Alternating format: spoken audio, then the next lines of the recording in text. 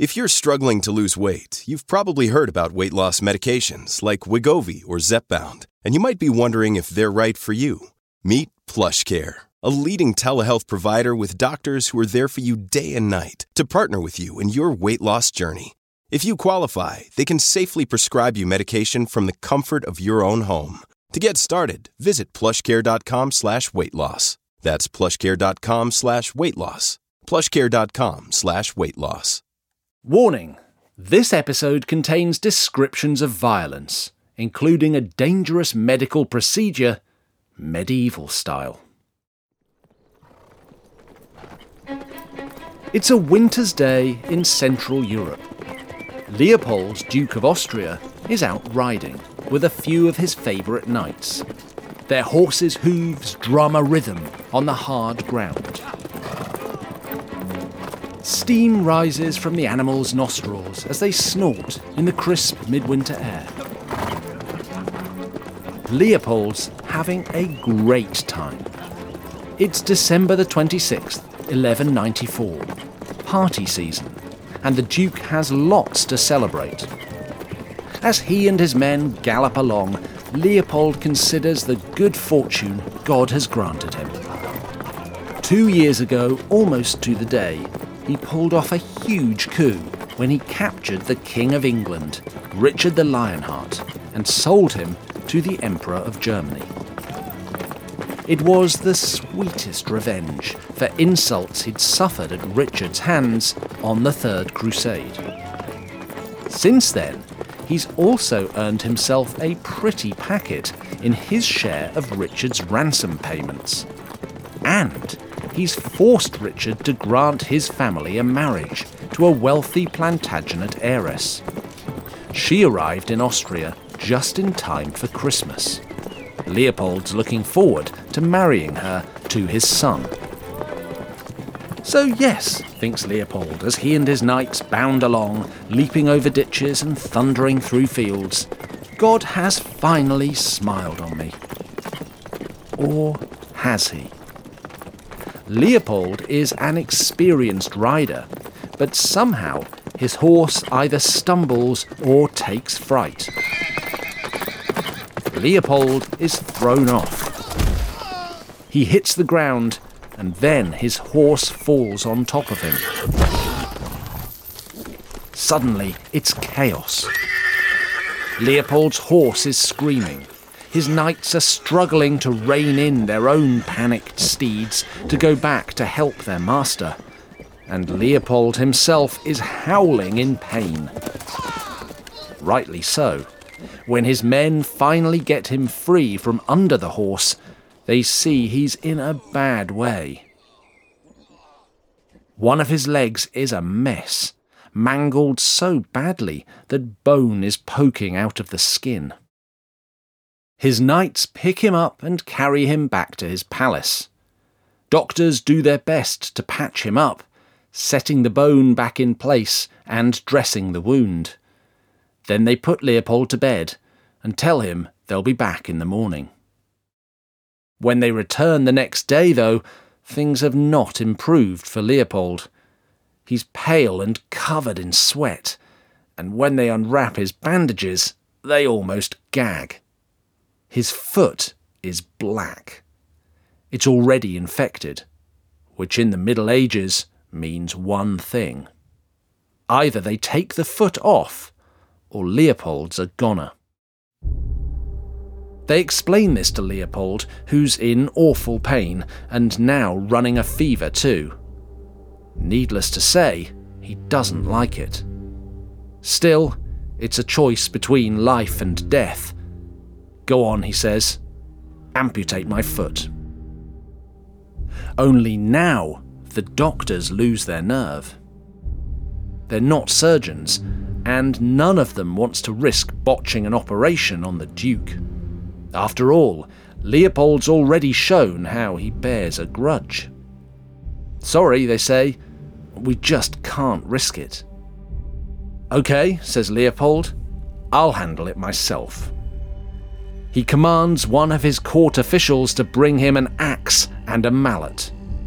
The official is absolutely quaking in his boots, but he does as he's told. Leopold sits up in his bed. He positions the blade of the axe just above the break in his leg. He gives the official the mallet. "Now whack it," he says. "Hard." Unfortunately, the court official isn't a surgeon either. He whacks it once, then twice. It's only on the third whack that Leopold's foot comes off.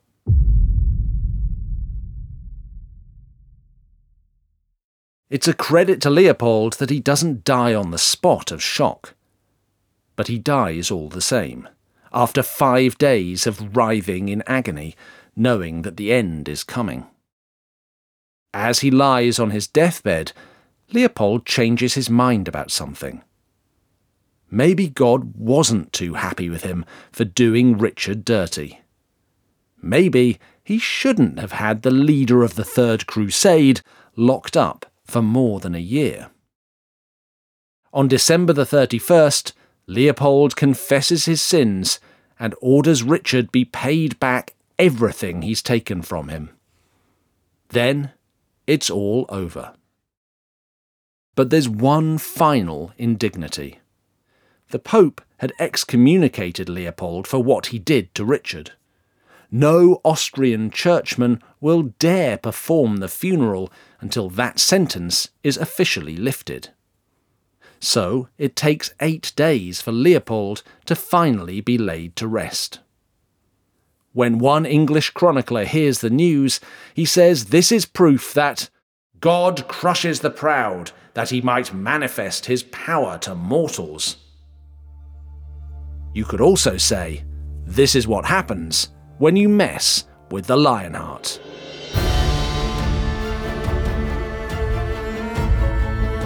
I'm Dan Jones, and from Something Else and Sony Music Entertainment, this is History, Season 2 of A Dynasty to Die For. Episode 9, The Devil is Loose.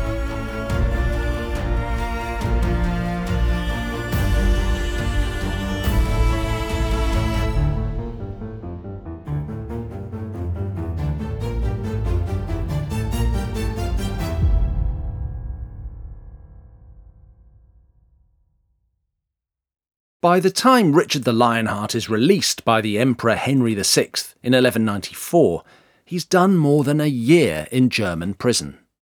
Granted, he wasn't exactly on bread and water rations when he was locked up, and his getaway was the result of high-level diplomacy rather than digging a tunnel like the medieval Great Escape. Still, for Richard and his supporters, freedom marks a triumphant end to a nightmare episode in Plantagenet history. For the people who'd helped put him behind bars, though, or plotted to keep him there, well, let's just say they aren't putting up the bunting and baking Richard a welcome home cake. Their nightmare is just beginning. Obviously, one of those who crossed Richard was Leopold of Austria. We've just seen what happened to him.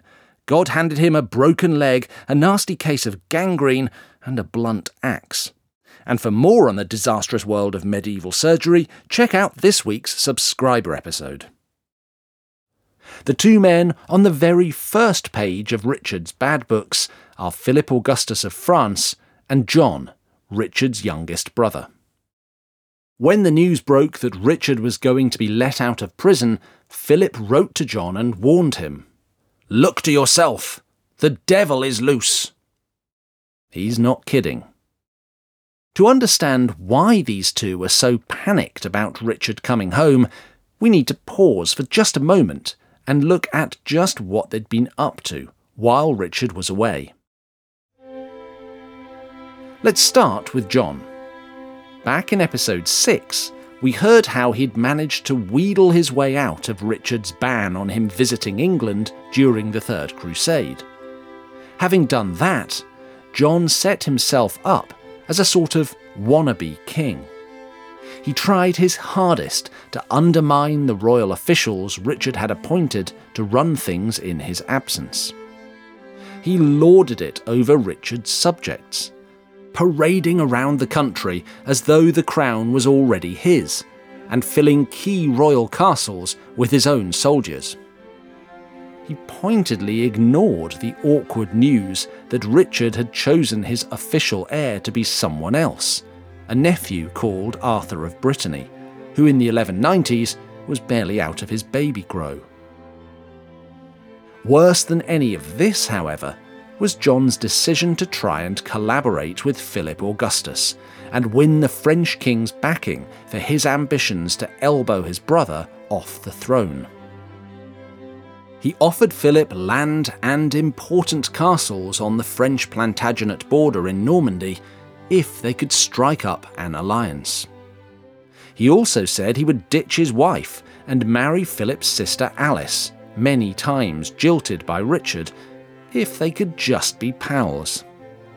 John essentially made it clear that he was ready to bend over backwards if Philip would help him lobby the emperor to keep Richard in jail and nudge him closer to the crown. In his own mind, John was making himself an attractive ally to Philip, and he reckoned he could use him to further his own cause. He couldn't have been more wrong. Philip Augustus sees John as weak, pathetic, and easily led. After a lifetime of arm wrestling with Henry II and Richard, here is a Plantagenet he reckons he can consistently get the better of. Philip is 100% right. So throughout 1193, while Richard was in jail, he played along with John, and that tactic paid off handsomely. Without so much as a whisper of disapproval from John, Philip spent much of 1193 sending armies into Normandy and Aquitaine to pick off the juiciest bits. His men took vital castles like Gisors, one of the most important frontier fortresses between France and Normandy, virtually without a fight. They even got close to seizing the Norman capital, Rouen. And what was John's reaction? Instead of standing up for the family inheritance, which had been so painstakingly assembled by his and Richard's father, John tried to wriggle ever closer to Philip. Right up until the point that Richard was about to be released, John was handing over chunks of Norman territory to Philip in return for recognition of his right to rule what was left. He ended up giving roughly half of Normandy away to the French king. He also surrendered vital border fortresses in the core Plantagenet county of Anjou.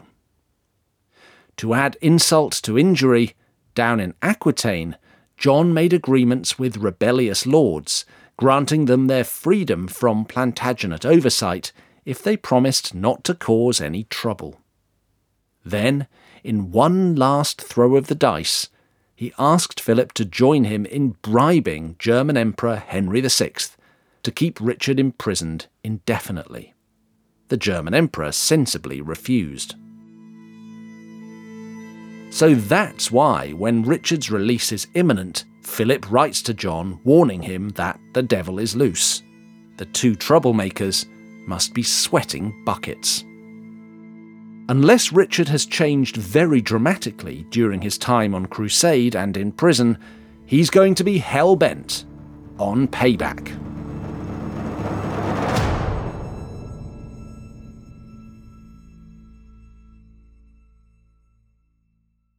When Henry III chose his royal advisors, he ended up with some very untrustworthy power grabbers, which led to poor management decisions, rebellions, and at least one person in prison.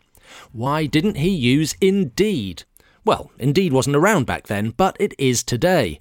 Indeed is the ultimate hiring platform with over 350 million global monthly visitors, according to Indeed data, and matching technology that helps you find quality candidates fast. Use Indeed for scheduling, screening and messaging so you can connect with candidates faster. When I was hiring, I didn't use Indeed either, and the process was very slow and stressful, so I wish I had. Join more than 3.5 million businesses worldwide that use Indeed to hire great talent fast. And listeners of this show will get a £100 sponsored job credit to get your jobs more visibility at Indeed.com/dynasty. Indeed.com/dynasty. Terms and conditions apply. Need to hire? You need Indeed. Another day is here, and you're ready for it. What to wear? Check. Breakfast, lunch, and dinner? Check. Planning for what's next and how to save for it? That's where Bank of America can help. For your financial to-dos, Bank of America has experts ready to help get you closer to your goals. Get started at one of our local financial centers or 24/7 in our mobile banking app. Find a location near you at bankofamerica.com/talktous. What would you like the power to do? Mobile banking requires downloading the app and is only available for select devices. Message and data rates may apply. Bank of America N.A., member FDIC. When you need mealtime inspiration, it's worth shopping Kroger, where you'll find over 30,000 mouth-watering choices that excite your inner foodie. And no matter what tasty choice you make, you'll enjoy our everyday low prices, plus extra ways to save, like digital coupons worth over $600 each week. You can also save up to $1 off per gallon at the pump with fuel points. More savings and more inspiring flavors make shopping Kroger worth it every time. Kroger, fresh for everyone. Fuel restrictions apply.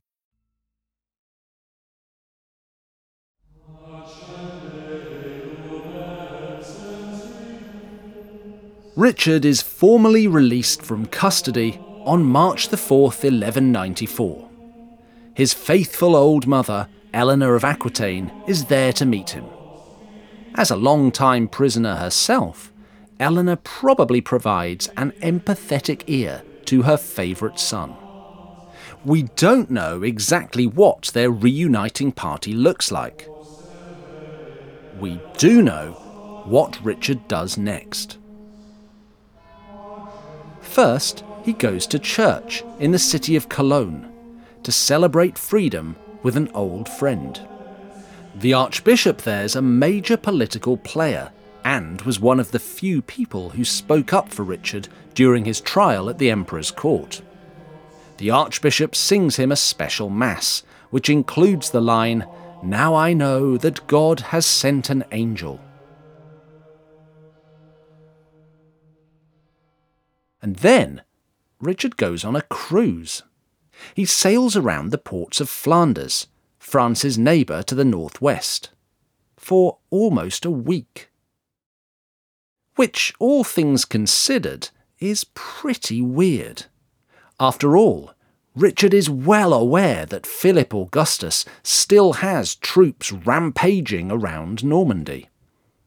John is on the loose, almost certainly causing trouble somewhere. And there are countless other treacherous, good-for-nothing wastrels that he could get down to having his vengeance on. His loyal subjects in England, and what's left of the Plantagenet Empire, are desperate for his return.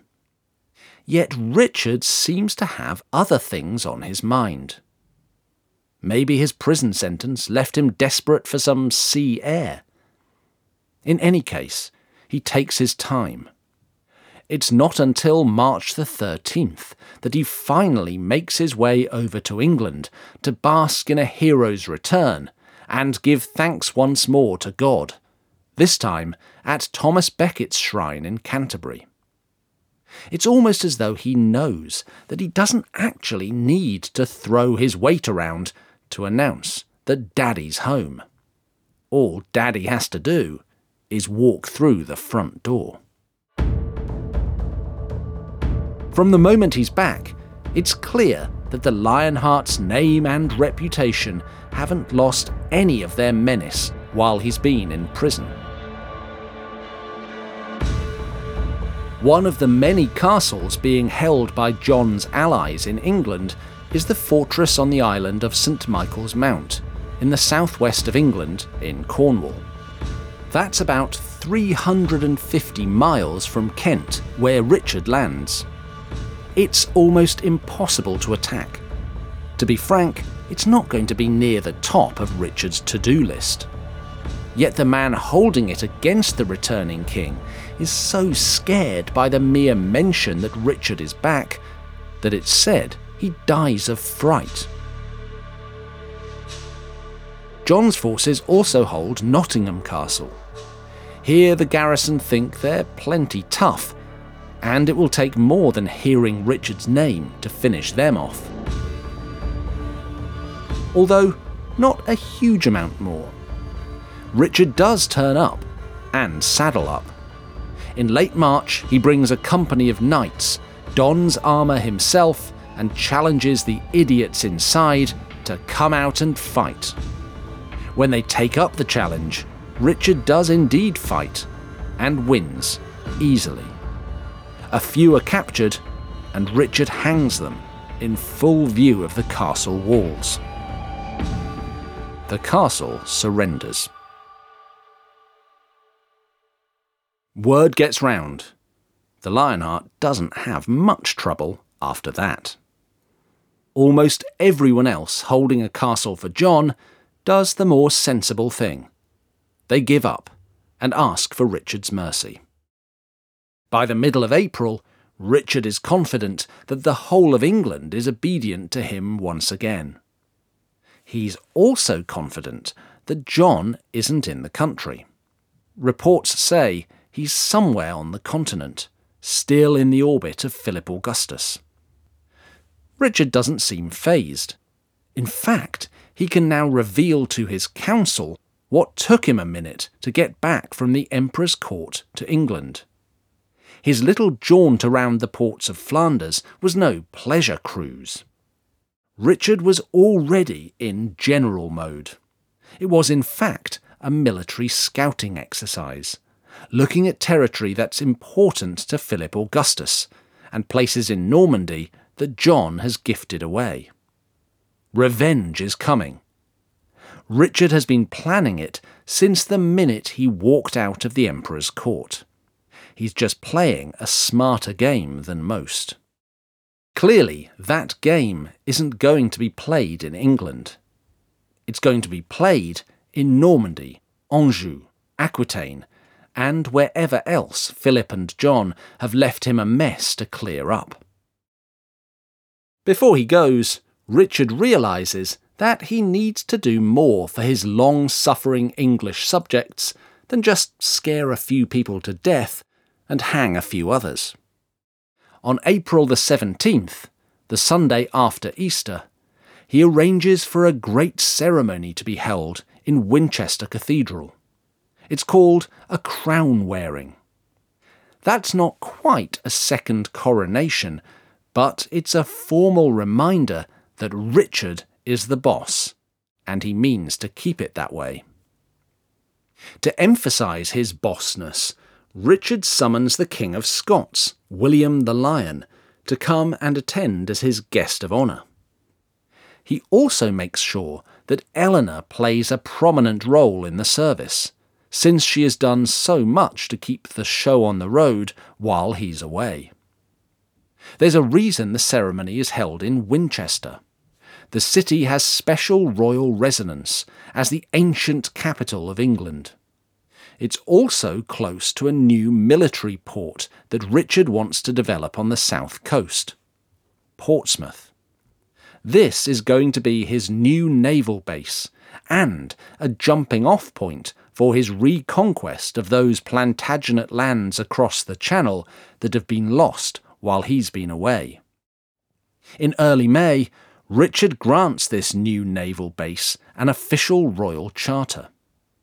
10 days later, he has 100 ships readied there, full of men, horses, supplies and weapons. Everything he's going to need to get the job done. One big question facing him is, with so many fires burning across the Channel, where does he even start? Another one is, where on earth is his useless brother John hiding? And the biggest one of all is, what's he going to do with John when he finds him? To find out, come back next time for another episode of This is History.